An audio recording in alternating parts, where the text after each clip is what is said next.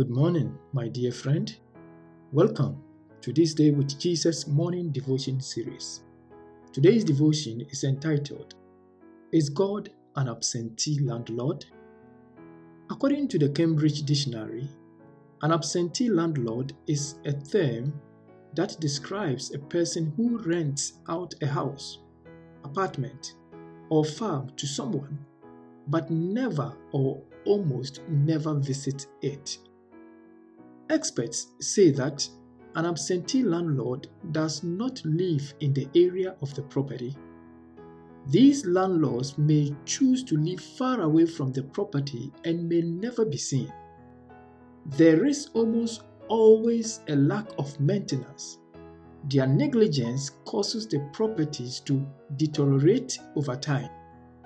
There is a widespread perception of God as an absentee landlord.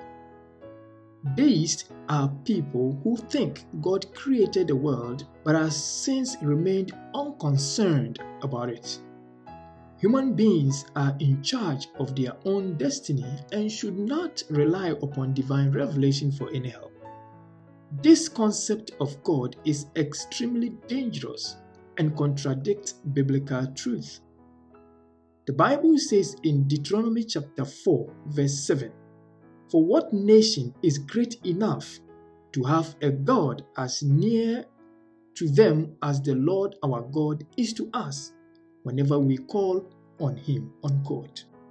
Why do some people believe that God is distant from humanity? It is because they measure God in terms of space and time. However, God is beyond the confines of space and time. He created the universe, including its natural laws, and hence cannot be accessed by those laws. Space and time cannot contain God. The pages of Scripture are replete with evidence of God's participation in the affairs of the world. Speaking through prophets and sending His only Son are a direct opposite of a remote God. The truth is that God cares far more about the world than humans do. Do you think God is far away from you? Perhaps you might ask yourself, how far am I from God? God is omnipresent and always available to help His children. Let us pray. Father in heaven, we know You will never forsake or abandon us. May we learn to recognize Your presence. In Jesus' name we pray. Amen.